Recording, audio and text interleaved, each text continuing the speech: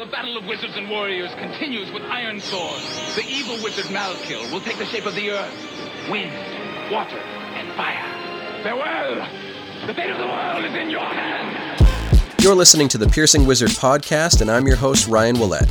I'm a professional body piercer with 20 years experience. I travel around the world teaching technique and safety classes, and I'm a member of the Association of Professional Piercers. Listen in as I talk to my friends and colleagues about our industry so we can all stay sharp. Hi everybody, how you doing? And thanks for coming back to another episode of the Piercing Wizard podcast. This week will be an interview episode. I sat down with New Zealand piercer Eden Thomson to talk about a bunch of different things. Eden is a really solid body piercer out of Absolution in Christchurch, New Zealand, but is also a really prolific suspension practitioner. So we talk a lot about those different things. I intended to interview Eden at BMXNet in Berlin, but we were both just too busy that weekend. So luckily, we were both also at the AUPP conference in Sydney, Australia a few weeks ago. So we sat down, we talk about a lot of different things, suspension and how to gain access to it. Do piercers make the best suspension practitioners, or is it something where, someone just kind of outside of that traditional body art practitioner sphere can join a suspension team, can contribute, can become really skilled at it? So we talk a lot about those different things, suspension and access and growth. And the conversation inevitably comes around to BME zine. Eden is, again, one of those BME people. And if you're not a BME person, it's really difficult to fully articulate what it means when you actually get to interact with another BME person in reality, because it's a short list that grows a little bit shorter every year. And I definitely am nostalgic for those days, if you hadn't guessed. So we'll get into that in a minute. I've got a little bit of information for you. I'm going to be doing a new live in-person seminar in Dallas, Texas on Sunday, January 28th, 2024. Registration is open now. You can go to my website at ryanpba.com to get all the info, to get signed up. This will be open to professional piercers of all skill and experience levels, but you do have to be a professional working within a studio environment, either as an apprentice or as a body piercing practitioner, and I'll need you to verify that for me, but I can be pretty flexible on my verification. So even if you're in between studios right now, as long as you do have professional experience and you can verify that, I would love to have you out at that seminar Sunday, January 28th in Dallas, Texas. Again, you can get all the info at ryanpba.com. While you're there, you can link through to my Patreon page. I just posted a new video about surface piercings. I show a really nice example there. And before the end of 2023, I'm working really hard to get 2 new videos done and published during the month of December. Usually I only publish 1 video a month, but I'm really trying my best to get a second video out there. It's kind of like a year-end bonus just to say thanks for everybody's support. So I know I'm working on a nostril piercing video. This will be a follow-up to my previous one. I showed a video giving examples of inside-out nostrils, and some people kind of find it as a little bit more of a challenging technique. So I'm going to make a follow-up video showing a slightly more traditional method of piercing from the outside into a receiving tube, and some other different methodology. I'd like to show you tips and tricks and all that. So look for that coming out in December. And then before the end of the year, I'm also working on a genital piercing video, but I haven't exactly decided which one yet. It might potentially be the Hafadravia, which was a really neat variation. So I'll be back a little bit more after the interview, but let's go ahead and get into it with Eden Thomson. So my name is Eden Thomson, and I am a professional body piercer in Christchurch, New Zealand, working out of Absolution Studio. I've been there for nearly 17 years. It's the only studio I've worked at. It's where I came up from. And I also do body suspension as well. And my page for that is Immersive Environments. And my personal Instagram also is Edelbugs, and I keep all my piercing stuff there. I kind of... correct me if I'm wrong, but I kind of see you as one of the BME people, Yeah. Like there are not a ton of them left that are still active in the industry. So whenever I stumble across one of the BME people, I really like to sit down, have a conversation, catch up and all that stuff, because I think the influences from BME, they're still really valuable to today's industry, even if the website is defunct and if the founders are gone now. it's still important that we can kind of share our experiences and stuff, because I think that BME vibe of experimentation, and it's like it's okay to experiment, it's okay to make mistakes. I think sometimes that feels like it's being squeezed out of the industry. I'm not crazy about that. Yeah. I had this conversation with Mick actually today about because we had some great conversations about this very thing last night. We're all sharing all the stories that we have from back in the day, and just how a lot of these new piercers that are even at this conference now aren't going to have any of these stories, and a lot of them don't. A lot of them are sort of 1 to 5 year piercers, don't have this history at all. So sharing these stories is amazing and fun, and was a good laugh. I especially like sharing the this is how I screwed up and this is how I recovered from it stories.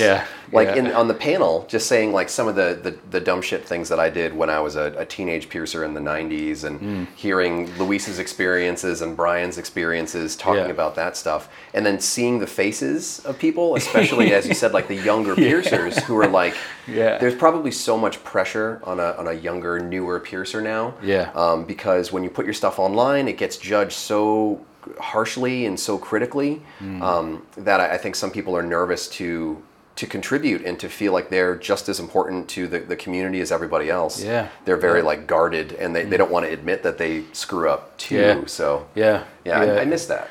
I think in this day and age as well, with you're right, judgment and how quickly people are to judge on people and the work that they put up. People are a lot more mindful of what they put up and how they put up. But like yourself, myself, Mick, all of us with our stories, we're like, we've done some dumb shit. But it's like you have to admit it, you have to confront it, and you have to like be willing to work with it and move forward, because if you try to pretend like there's a world where everybody is or everybody can be perfect, you're never really going to grow if you're not willing to talk to people about, I struggle with this, or hey, I really like how you do that, can you explain it to me? Without that aspect of it, like it's very challenging to grow. There's nothing more validating or relieving is probably a better word than sitting down with someone that you've looked up to for a long time to find out they're human. Right. Like nothing better. I think I found a lot of that at APP in Vegas, where you're like, actually just normal, just like me.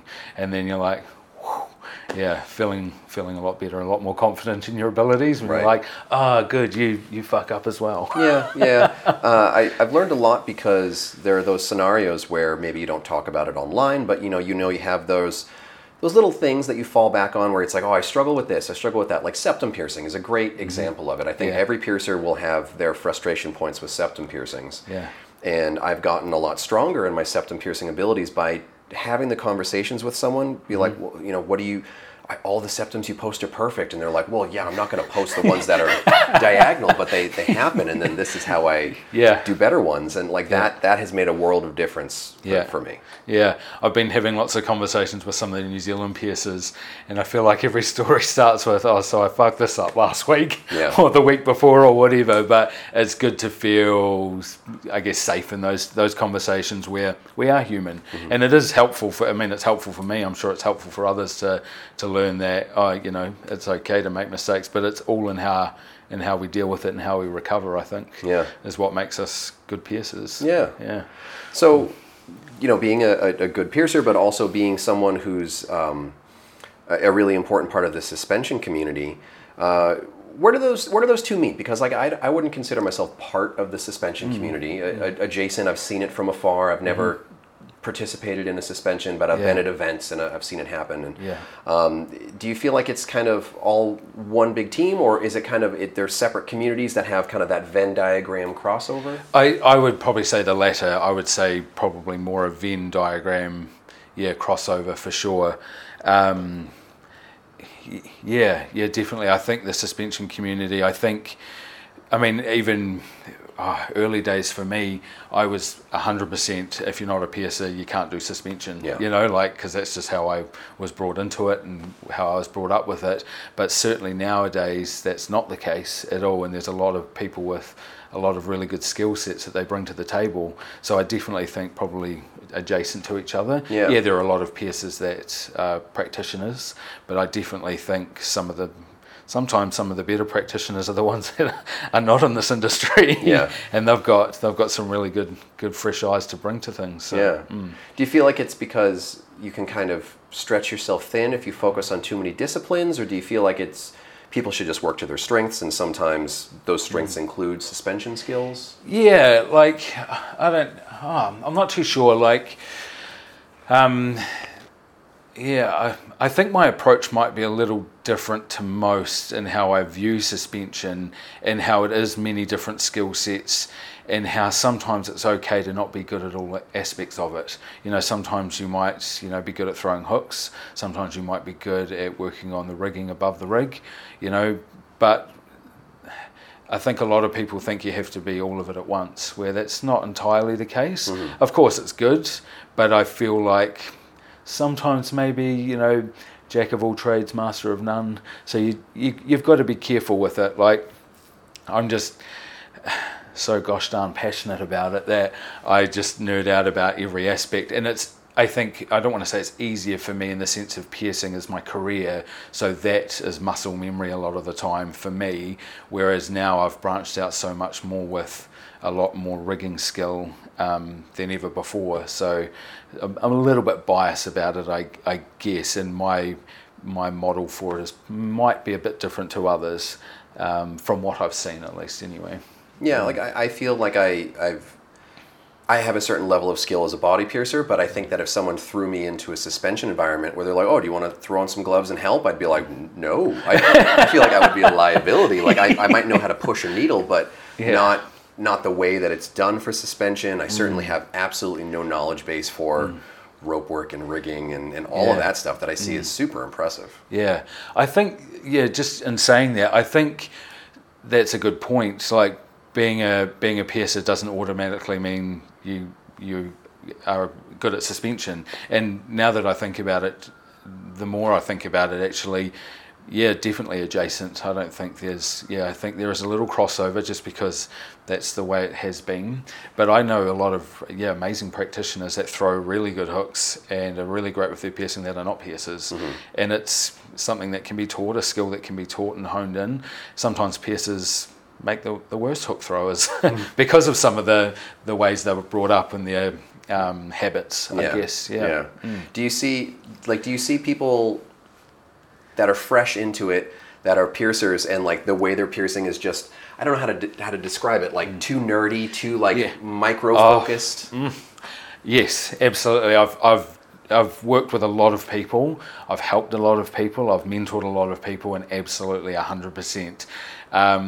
Without, I guess, breaking it down too far, definitely there's that over-analytical brain of people that you see and you're like, no, this is not what we're doing here. Like, these are the skills here that we learn, and the way people are doing it is definitely they're completely over-analysing it, and just through no intention or anything or fault. It's just not what you need to do here. We're not, it's not a precision thing where we're looking to heal here for the next 12 months. Mm-hmm. This is a hook that needs to be thrown at a good depth. But we distribute the weight and all that. Yeah. But we don't need to sit here for 10 minutes figuring it out. I'm like, no. Probably not a lot of conversations about bevel theory and things like that. Well, there used to be years ago. There was the whole, I know Christiana from Pinpoint, I know she did a lot of, her and Hova back in the day, did a lot of testing, quote unquote, with bevel up, bevel down, what's going to be better. And I mean, there's no difference. There's nothing. I mean, I've started to flatten some needles just to get rid of that little kick at the end. But other than that, we're not, as long as it's at a good depth, and we're not burying the hook, I think we're doing pretty good.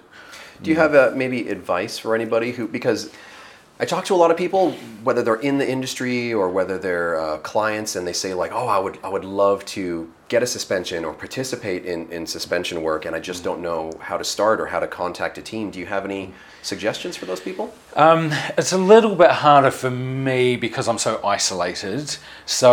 But I mean, I guess the advice is pretty general across the board, but definitely attend a meet if you can.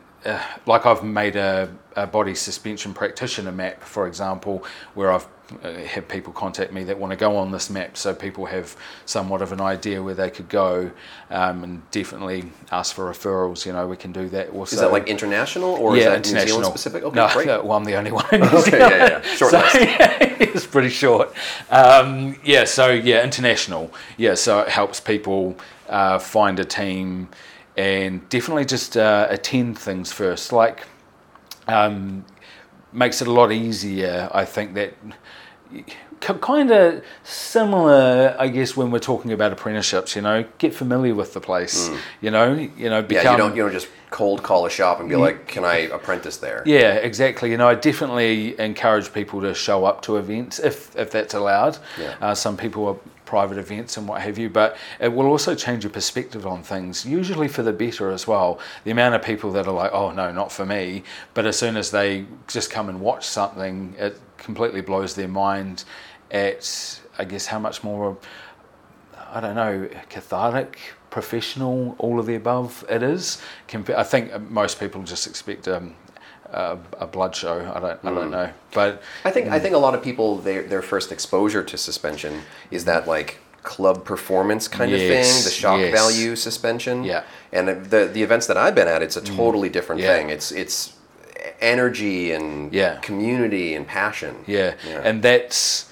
I just got goosebumps then, actually. Like, that's where my passion lies, is in the artistic presentation of it. Like, the club scene and that has its place and whatever, and I've definitely done that in the past, but my interest solely lies now, I think, more on creating really artistic pieces that are for everyone. Like a lot of people that thought they'd never be interested, and I'm not saying people are going to want to suspend after they watch it, but appreciate it, I think, is probably more the point here. Less of a freak show aspect. And just more of a, let's appreciate the beauty and what's created here. Sometimes even more so with the work I'm doing of late, or the last couple of years, is more the body is not even the main focal point anymore. It's like the body is sort of a byproduct of the art we're creating here. We just so happen to use a hanging body as part of the medium, which gets me quite excited. Some of the cooler stuff that I've been fortunate enough to witness. I went to I don't remember the year, but the Oslo Suspension Symposium, where 2012, where they had Stellark in the performance, and it was just like, it was incredible seeing it. And just it's art. That's centered around hanging bodies, but it's definitely an art performance. It's so amazing. There's so much good stuff out of Europe as well. Like, that's, I think, where my heart lies, as European teams and what's coming out of there. Like, huge passion for that. So that suspension directory, where would people find that online? It's on the Body Suspension Facebook page, which is public. So anyone can be on there. I think you have to send a request through, but usually it gets put through. There's no real requirements.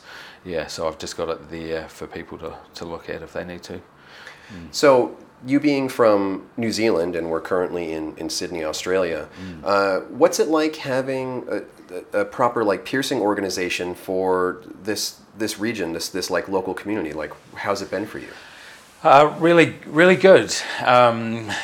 It's been, I think, attainable is the best word that I can use here, because it's attainable for a lot of people that may have thought this was sort of out of reach for people. So it's amazing. I think it's great, especially in a country like New Zealand where it's so isolated. Vegas is great, but there's only 3 or 4, I forget off the top of my head, 3 or 4 APP members in the whole country, and of that only a few of us have been to conference. It's expensive, so having something here and having a conference for people to join has been really special, actually, to see. And for a first event as well, I'm very impressed. I'm very impressed. It's been good, and just seeing the turnout from people I didn't think would be coming here at all has been amazing. So I think having the AUPP since its inception, I can't actually remember. I think I was on the founding board of it, but now I can't remember, and I'm like, did I make that up? But I remember Joel kicking the idea around with me back in the early days of it. So it's I'm glad to see where it's come and how far it's come as well. Yeah, you were mentioning how expensive it is to fly to the States, like something like $2,000 or something. That's going to be not even a possibility for, I think, a lot of piercers. It's very prohibitive. I think in total it was about 7,000 New Zealand dollars. Wow! If you include hotel, and the conference itself, and everything. You can do it a little bit cheaply, but I tell you what, Vegas is expensive now. A lot of people warned me of this, but I'm from New Zealand, bitch, I know what expensive is, But this was really expensive, this was over and above. So that was probably the biggest shock I had of all, was it wasn't just American expensive, it was actually globally expensive as hell. So, so you can do it a little bit cheaply, but not much. I wasn't flashing money everywhere at all by any means. In fact, I remember saying I was 2 days in, I was like, I don't know if I've brought enough money. And I brought a lot of money, but I was like, have I bought enough though? Have I bought Vegas money? And there unfortunately is that financial barrier for international attendees, because it's you don't want to show up broke, because you want to be able to participate in social activity, but you also have such an opportunity with things like the expo to bring home jewelry that you might not have regular access to, or that just it can be difficult to get stuff shipped in sometimes. Absolutely. No, that's one thing I didn't actually really prioritize. Was the expo floor initially, and then by the time I sort of did get there, everything was gone. That's a big problem for, I think, everybody. I learned, even though I'm an APP member, I had early access. I was like, I'm not going to prioritize that right now. But by the time I had got in there, everything was gone. I think some vendors are doing better now, where they're not putting out everything on the table the first second. Or if they are putting everything out, they have a whole bunch of extra backstock for day 2 and day 3, because I've been there on those years where you walk in the first 5 minutes, displays are empty, or everything has already been taken by a mega shop or something like that, and you're just well, how am I, a mere mortal, supposed to actually buy jewelry at these things? No, I feel that. So do you have your Australian fellows, colleagues, peers that you get to connect with here that you don't normally get to see the rest of the year? Actually, just like Vegas, here is the first time meeting a lot of these piercers that I've been following for years, that we've been friends and colleagues, peers for years. And this is the first time being able to meet everyone. It's been great. And just clicking with everyone has been super amazing as well. So you feel like you've known people you have known them for years, but seeing them for the first time is really cool. I don't know if you have the same issue that I have. I have a million Facebook and Instagram friends, but the stuff that comes up on their feed is their life or their work, and not always their face.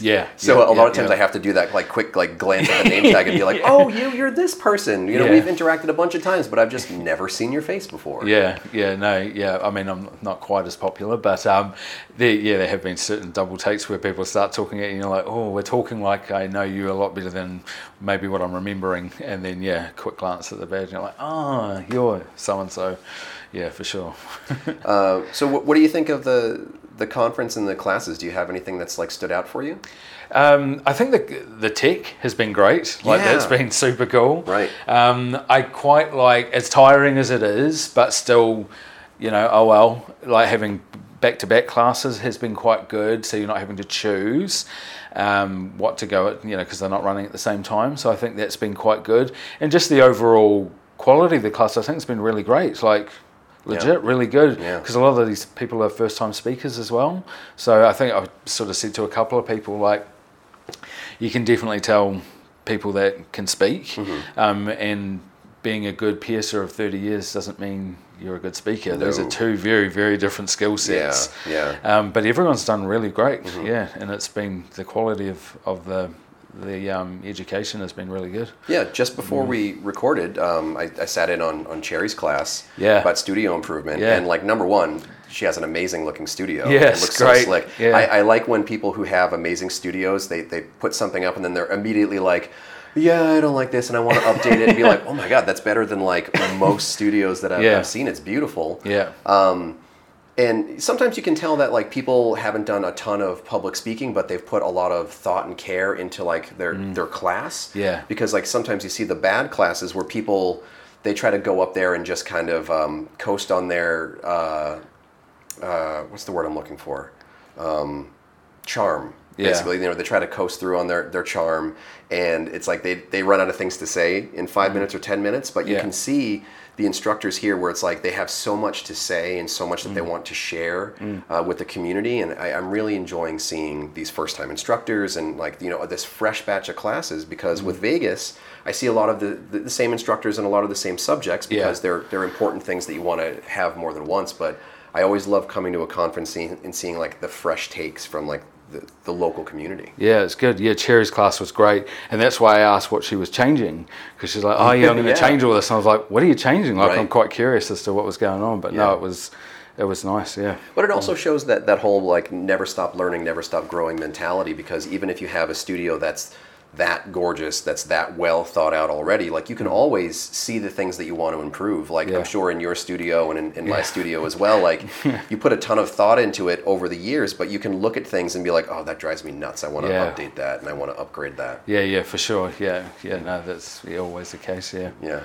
Do you see yourself maybe trying to like pitch classes to instruct in the future? Yes, absolutely. I've got a couple in mind actually that I'd like to do, which I'll definitely pitch for next year, depending on where the location is, because I think the location's going to change each year. Yeah. But I think it's still within Australia, so still, easy enough to get to. So yeah, for sure. Yeah. Do you have a good sense of like, are people centrally located on the coasts, or is it kind of like people are well dispersed throughout the whole country? I think I don't know much about Australia. Okay. I mean, I do. I know a lot about the major cities, but I forget how big it is. Yeah. So it's huge. Yeah. Like I was talking to someone, and they were like, they came from Perth. And I forget that Perth is further away to Sydney than I am from Sydney, because normally I'm always the one that's travelled the furthest wherever I am. I'm like, yeah, I came the furthest, but it was 4.5 hours, I think, for their flight, which is longer than mine. So, I think it's all over, like from what I've seen, but again, not huge on the geography. Like I've got family that live here, and I forget where they live. But I'm pretty sure it's from all over. Yeah, it makes a lot of sense to be able to move a conference around then, because Vegas, love it or hate it, it's that's where the APP conference is going to be for the foreseeable future. Yeah. Something like that, like a conference that large, that kind of a beast, you have to sign multi-year contracts with venues and et cetera, But if you have the flexibility to move around and maybe try to draw in parts of the community that might not be able to travel as far, I think that's a fantastic idea. Yeah, no, it's good. Yeah, there's talks of moving it around a little bit. Obviously, nothing confirmed or anything yet, but I think again, being quite close, it's attainable for a lot of people that normally wouldn't be able to get to something like this. So that's really great. Yeah, everybody just seems really cool here. I've always wanted to come to Australia, and it's not that I go into these things with a certain expectation.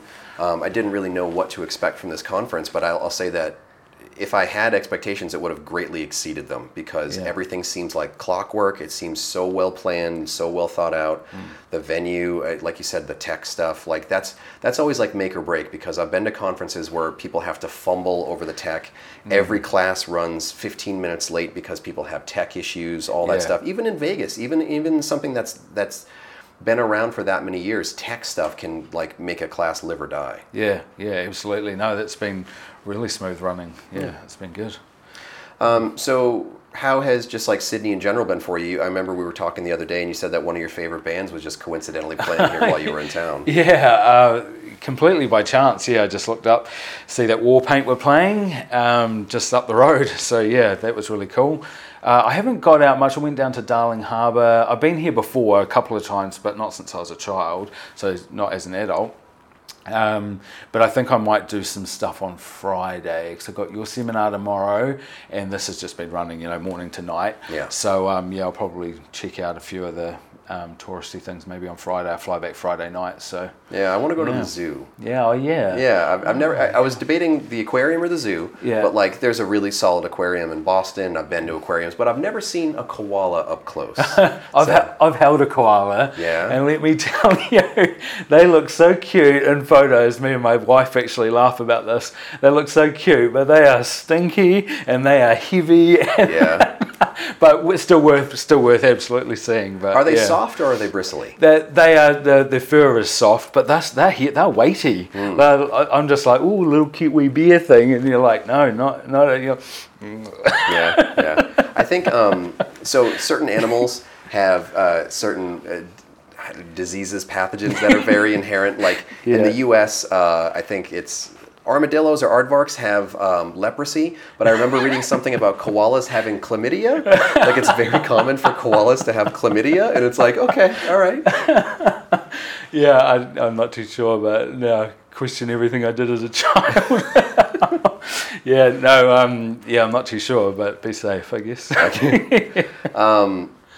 So tell me about what the piercing scene is like in New Zealand. Is it something where you get the people that are coming in for like the Instagram cool stuff, the itty bitty gold? Is it more like 90s style, like heavy chunky stuff? Like what are people asking for? So that's actually interesting because I'm here with not here with, but meeting up with a couple of other New Zealand piercers.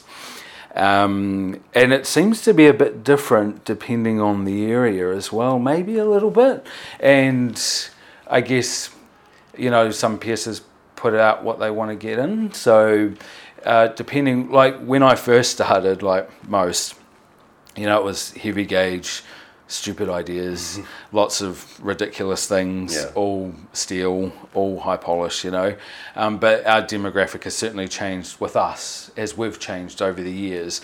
Like we're, definitely a lot more demographic is, the itty bitty gold, and which suits me fine. Not just gold, but more delicate, conservative clients, which I'm all for.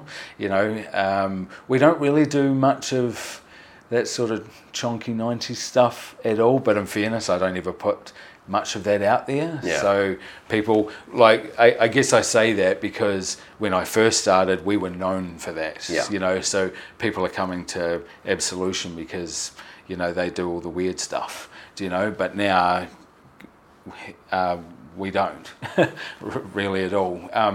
Some more advanced stuff than most studios, but not really. Like I can count on probably one hand how much, surface work's coming in a year or whatever. But certainly, and everyone's all like, oh, I'm just here for a basic hair piercing. I'm like, that's what we do though, But I know a couple of other piercers up north, they favour sometimes a little bit more of that 90s look.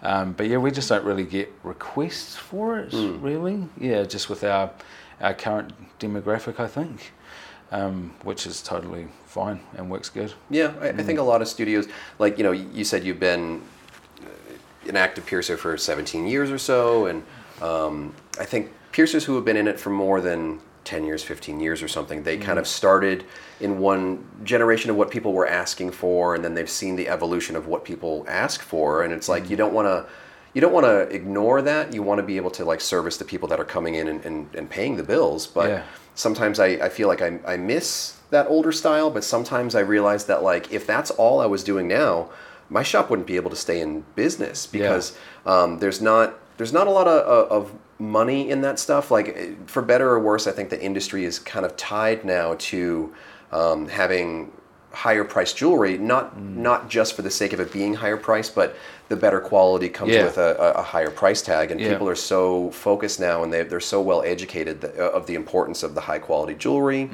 There is the fashion aspect of it, where a lot of people who might not have seen themselves as a piercing person, a piercing fan, they might not even see what they're asking for as the same kind of thing, because they're seeing it as fashion, and I want something delicate and conservative in my ear, and like I love it.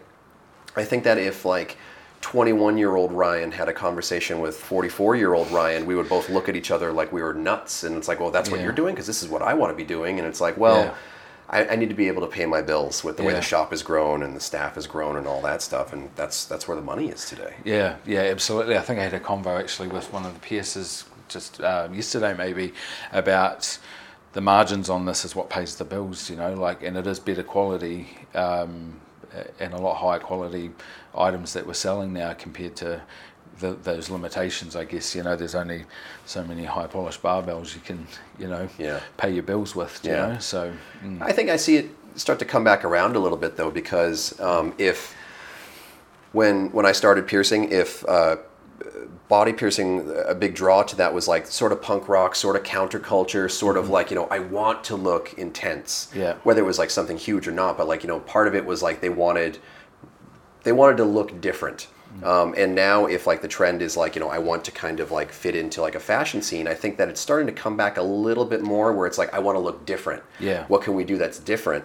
And some of that stuff that was really like hot 10 or 20 years ago is coming back around again. Yeah. And it's cool to see those trends, and it's like double cool to be an experienced piercer who's gone through some of those previous trends and just have it ready and be like, yeah, I would love to do this cool industrial project, or yes, I would love to do like a heavy gauge this or that or whatever. So it's cool to see those trends come back around again. Yeah, you're right actually in saying that, because sometimes what used to be, the everyday back in, those early days, and when it does come back around, you are experienced with it, and it is a little bit, that's right. Yeah. I remember doing these things. Yeah. It's like, this is cool. Yeah. Like not to knock anybody, because like for a long point, like I was the newer piercer, so I would try to like reach out and get as much information as I could to more experienced people about like, well, how are you doing this and how are you doing that? And now some of the questions I get, I would think that it would be like, well, how are you doing earlobes and nostrils, the stuff that we're doing every day? But it's not. It's like, how do you do a labret piercing? And it's like, that's like the easiest thing in the world. I've done thousands of them, but it's like nobody asks for labret piercings these days. Yeah. Tongue piercings, they're just not popular where I am anyway. So now I get to kind of talk about something and share my experience, which is ample, but I don't really have that many opportunities to perform those piercings anymore that I used to see as ultra commonplace. Yeah, that's actually interesting as well, because I'm the same, especially if you're not asked for something for so long and then it starts popping back up and people are asking about it, you forget that this is all I used to do. Yeah, for sure. Industrials had kind of like their resurgence, and I posted a picture of an industrial with 2 orbital piercings around it that I did forever ago. I saw that, yeah, I remember. And it's gotten so much play online, and people are like, oh my God, how do you do this? And it's just like, oh, let me talk to you about orbitals, my friend, and I don't mean a conch piercing with a ring, I mean like an actual proper orbital. Yeah. Oh wow. Yeah, no, that was a good photo. I like that. Thanks. Yeah. What would you want to see maybe come back around again? Like, what's something that you would find passion in that you don't really get asked to do that often these days? I would like to do more genital work. That used to be when I first, I don't offer it a lot now, just because I don't get asked about it a lot. And it's one of those things, the skill set starts to get a little dusty. You become a little bit more nervous about these sort of things. But it used to be super popular when I first started. We used to get a big part of the gay leather scene at the shop, but I think as the demographics changed over the years, so has that. So it's just something I don't really get asked about, but I do like doing. But it's hard, I like doing it, but you like doing it more when you do it. It's really hard to be really enthusiastic about a piercing you do once a year, but I want to do more. So I would like to see more genital work, but I think I need to maybe hone in that skill set a bit better, so I can maybe push that a bit more, because you're not going to be pushing piercings that I'm not very confident in to the forefront of everyone, but that's something I quite enjoy doing. I just remember doing so much of it. Not well, but in my up and coming years. But I think just with the certain techniques I have with things now, I'd love to apply that just more often. I think that'll be nice. I think another issue, because I've had points on the podcast and personally, professionally, where I've kind of been like, oh, kids these days need to be working on genital piercing and promoting genital piercing, and it's like, I know it's not for everybody, and it's especially not for every client. But I think like what I'm trying to see for a wider perspective is the jewelry aspect of it, because I think someone who's been active as long as you have, been active as long as I have, or others, you might have that drawer of genital stuff waiting and ready for somebody. Yeah. But I think some other piercers, they might not have any of the jewelry, and they might not really know where to start. Like, where's a good place to invest, or what sizes should I get? And it's like, who knows what I might actually be asked for? So it's this double-edged sword of like, maybe you guess on jewelry, but then somebody comes in and it's like, but that's not the perfect fit jewelry. Yeah. And then it turns into this thing where it's like, I would love to offer it, but I'm not ready with jewelry, or I have jewelry and it's not the exact thing I need for your piercing. So I know it can be really challenging for people to either bring something back that's been partially retired or partially put on a shelf, or to maybe just introduce something for the first time. I think that can be tough too. I've got loads of stuff just sitting in a drawer waiting for the right person, though. Yeah. We're the same, because we don't get asked about it much. We don't keep much. Right. So PAs we get a fair amount in, and some vulva piercings, hood piercings generally, which we can Frankenstein up with curved barbells, balls, and gem tops. So that's easy enough to not just have for that. You can have it for whatever. But we keep a little bit of PA jewelry, but anything else, it just sits there, So what I got asked for just before I left for this trip? I got to do a half a dravia. Oh, wow. Which I've never ever done in my career. For the people listening who don't understand what that is, an apodravia would be a vertical piercing through the head of the penis. So basically the lower point would be about where a PA would be, and then just straight up through the urethra, through the head of the penis, and you would use a pretty long barbell for that. So some people might not have that kind of jewelry in stock. I had somebody book in, and they put in their notes, like, I want an apodravia piercing. Do you have the jewelry in stock? And I checked, and I was like, yeah, I have a pretty decent variety, but that's kind of a luxury that some piercers might not have. It's like, I haven't seen the person's anatomy yet. I don't know if they need size this through that or whatever. Luckily, I did have it, but then there was also that wild card of they had a sub-incision. Yeah. And for people listening, that would be basically, imagine the whole of where a Prince Albert would be, but then you would have the skin split basically on the underside forward to the tip of the penis, so that the urethra is fully exposed. Now we're talking. And I got to do that. So I would call it a half adravia, which is one of those BME terms where it was basically just the upper half of it, but I still needed the jewelry to kind of cover the full length of the head, the width of the head. And it was just such a rare variation that I've never been able to do previously in a 25-year career, and I just loved it, and I was just so happy for myself that I just dumb luck had the perfect fit jewelry ready to go. Yeah. But that might not be the case for a lot of people. And it was a really fun variation to do. Yeah, that sounds awesome. That takes me right back to portfolios. I remember seeing a 9mm punched ampelang on a 3/4 sub-incision penis. Oh my lord. Yeah, oh my lord indeed. Yeah. Because this wasn't from our studio, came from another studio, because we did, I don't even know what procedure we did on him, but yeah, he came in and saw us, and then so I got to see that, and I'm like, whew. Yeah. But not anymore. Well, so here's another thing. Speaking of not anymore, just the word you brought up, portfolio. You're of a generation, I'm of a generation where we actually had a physical portfolio and not just an Instagram page or a website. Yeah. Do you still have your old portfolios? I don't. Oh, no, what a shame. I don't. Yeah, a real shame. In saying that, my boss keeps a lot of stuff about, so it wouldn't surprise me if there was still an old portfolio kicking around. However, he has moved a couple of times, so he may have gotten rid of it, but I have seen one in the time we have been in social media kick back up again and go through it. And because I was talking about this, reminiscing with Rob and Mick last night about all the dumb things we've done. One thing that I was very proud to have in my portfolio was uvula piercing. Wow. Yeah, I'd done 2 of them, and I think I was maybe 2 years in, and I was like, pretty much clock piercing now. Yeah. Okay, so just for my own fascination, can you give me a brief walkthrough of how you performed it? Yeah, I said this to Mick last night.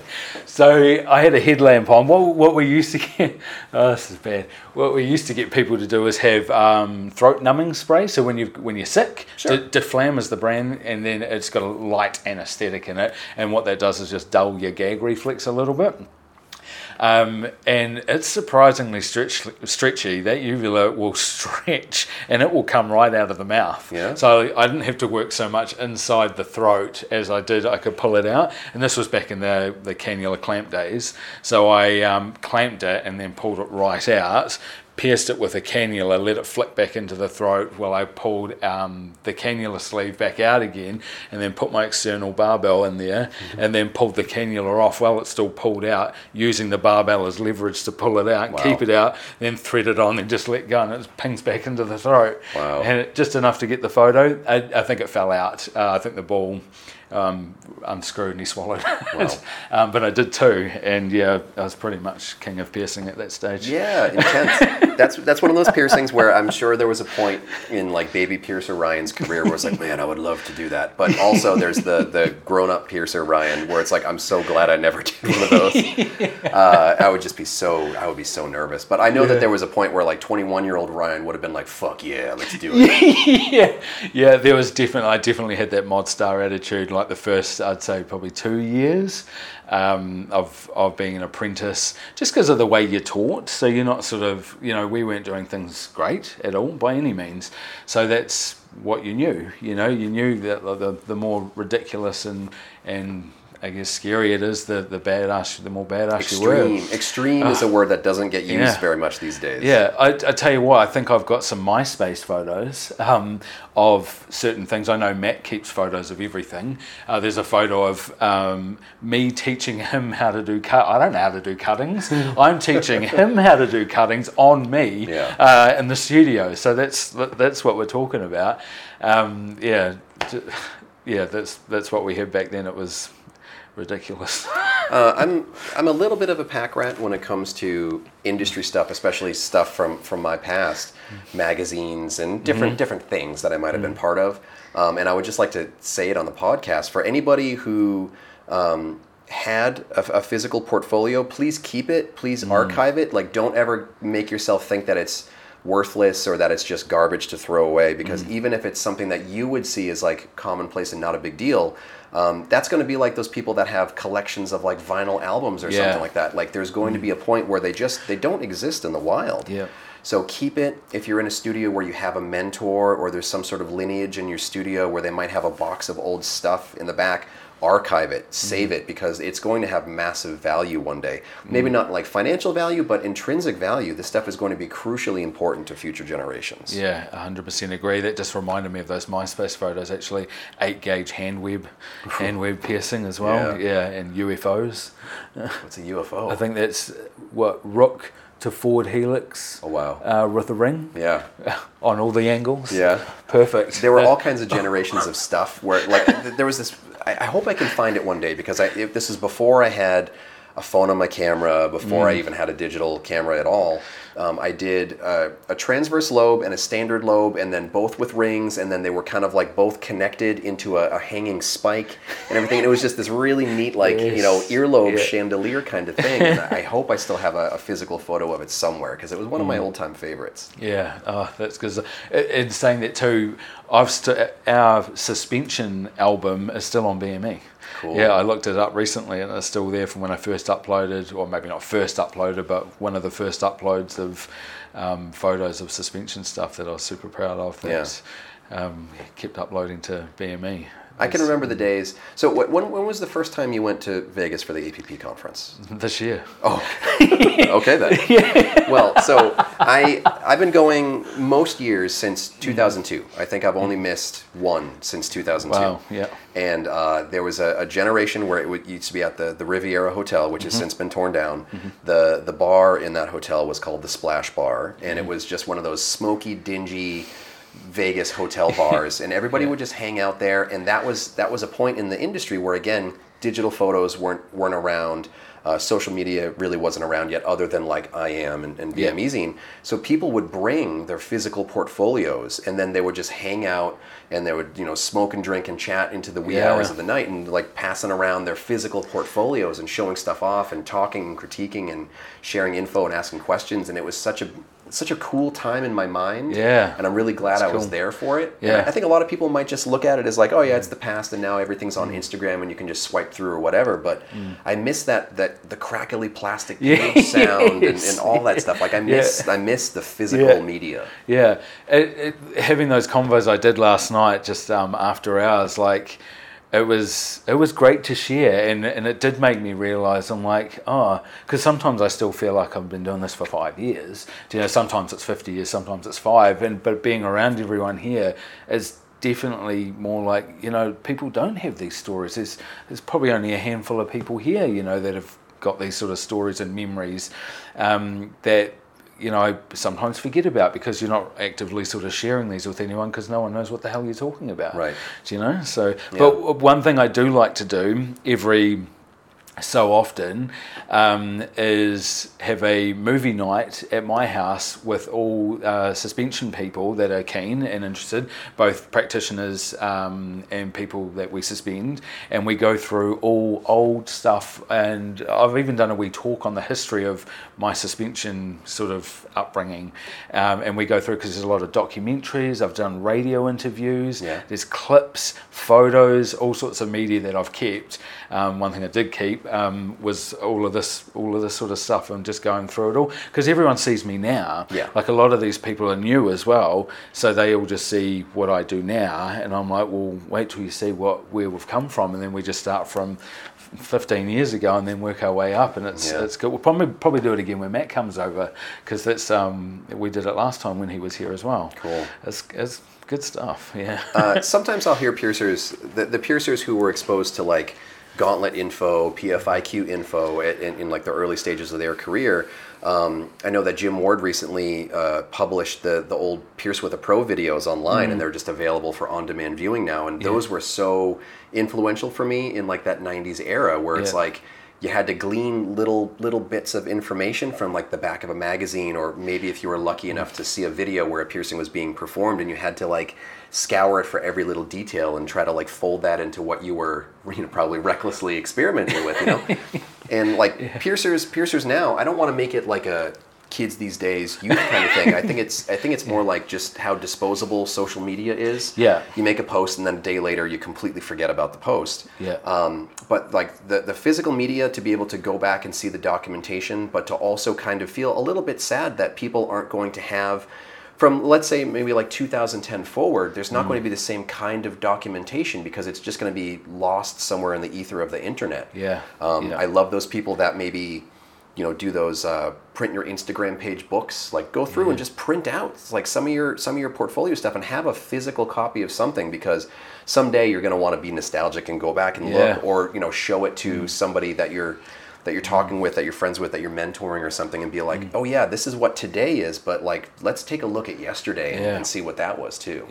One thing I've kept actually was three piercers before me at the studio, the old owner actually, his protocols for piercing, and it's a page and a half long, but I've kept that because it was part of a little ring binder that he kept for different, just little things like cannulas versus blades and just stuff like that. And then it's got their specific or his at the time protocol that we keep in, because it's a good read. Like it's interesting to see where we've come. It's good.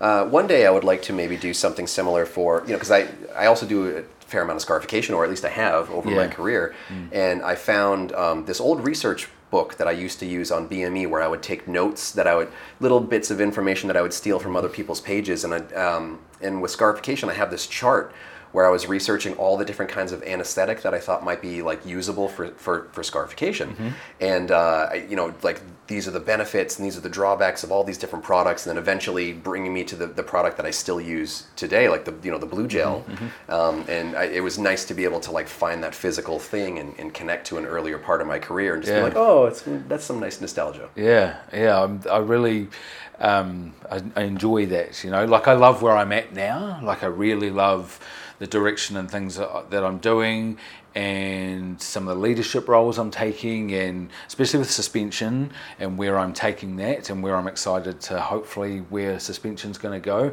But it's also nice to go back and just be like, oh, man, what a wild west that was. And I think it can really help the future generations too, because again, going back to the start of the conversation, the pressure that people feel, where they don't feel like it's okay to experiment, or if they're experimenting, they're trying to do it like so privately, where they're not even getting the input and the feedback and all that stuff. So it's great to be able to humanize yourself. That's a good word, yeah. Yeah, and just be like, look, this is what we grew from, and it's like, you will grow, and like I'm really excited to see where piercing will go.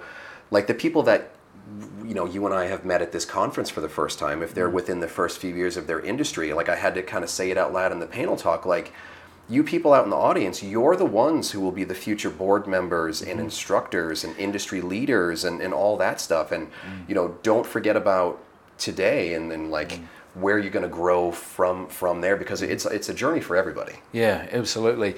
And I think that's one thing that, people that know me well know that I love teaching, I love mentoring, and I love leadership roles. I love taking charge, and I love, like, I've been helping a few people recently up their game, and that sort of, like, I'm very open with that sort of thing, and I really welcome that sort of thing. And I tell you what, I had a really awesome person, Casey, come up from Queenstown and did some shadowing. I was really worried at first because I was like, man, what am I going to talk about for 3 days? There was no concern whatsoever. Once she was there, we got to talking, and it was great.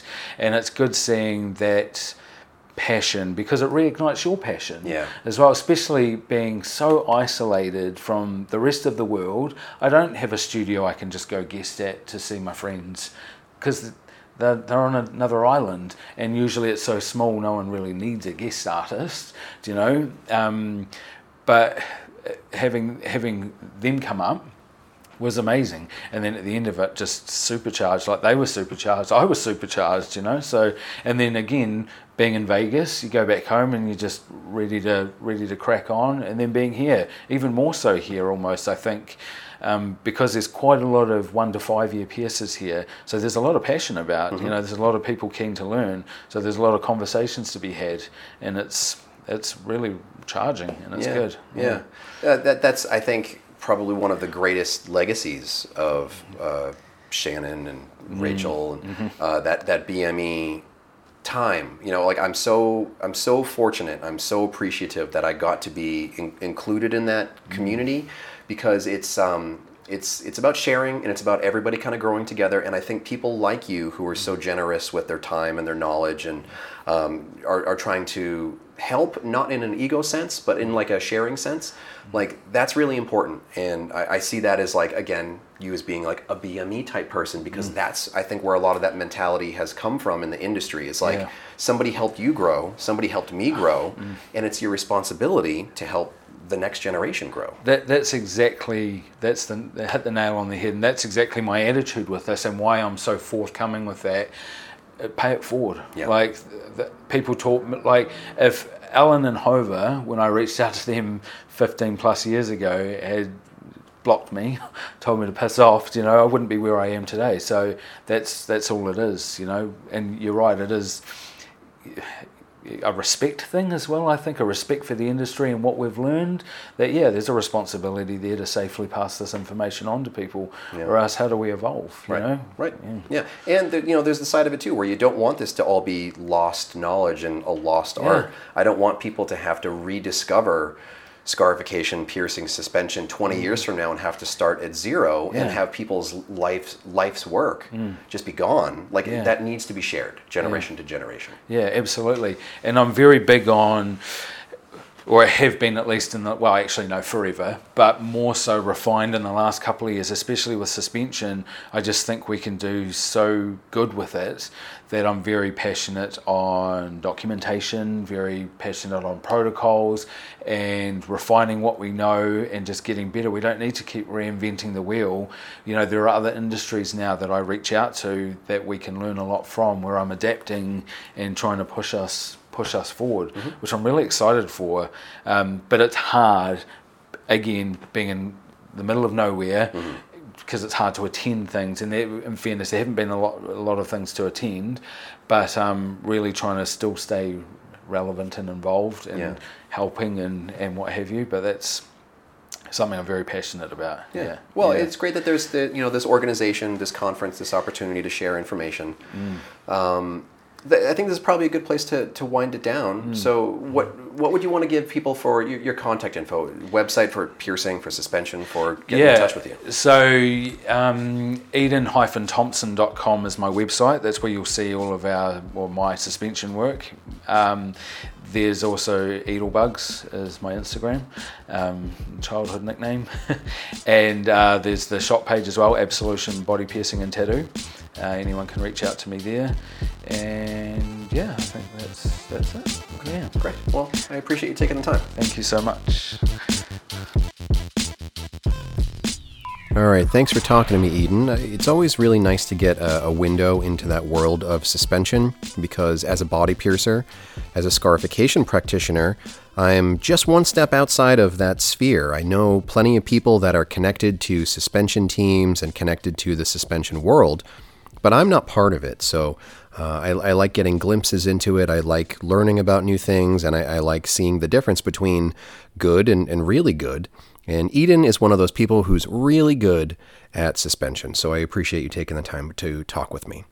Just as a reminder, I have a new seminar that's open for registration now on Sunday, January 28th, 2024. You can get all the info and sign up at ryanpba.com. And I'll be back with another episode soon. I have a cool Q&A episode that I recorded with Lola, and that one's probably going to be up next, so stay tuned for more. For more information about the show, visit piercingwizardpodcast.com or like Piercing Wizard Podcast on Facebook. For more info about your host, visit precisionbodyarts.com or search Ryan PBA on Facebook, Instagram, and Tumblr. If you enjoy the show, you can subscribe on iTunes, Apple Podcast, and Google Play. Music by Benny B. Blanco. Show copyright 2017, Precision Body Arts LLC, all rights reserved.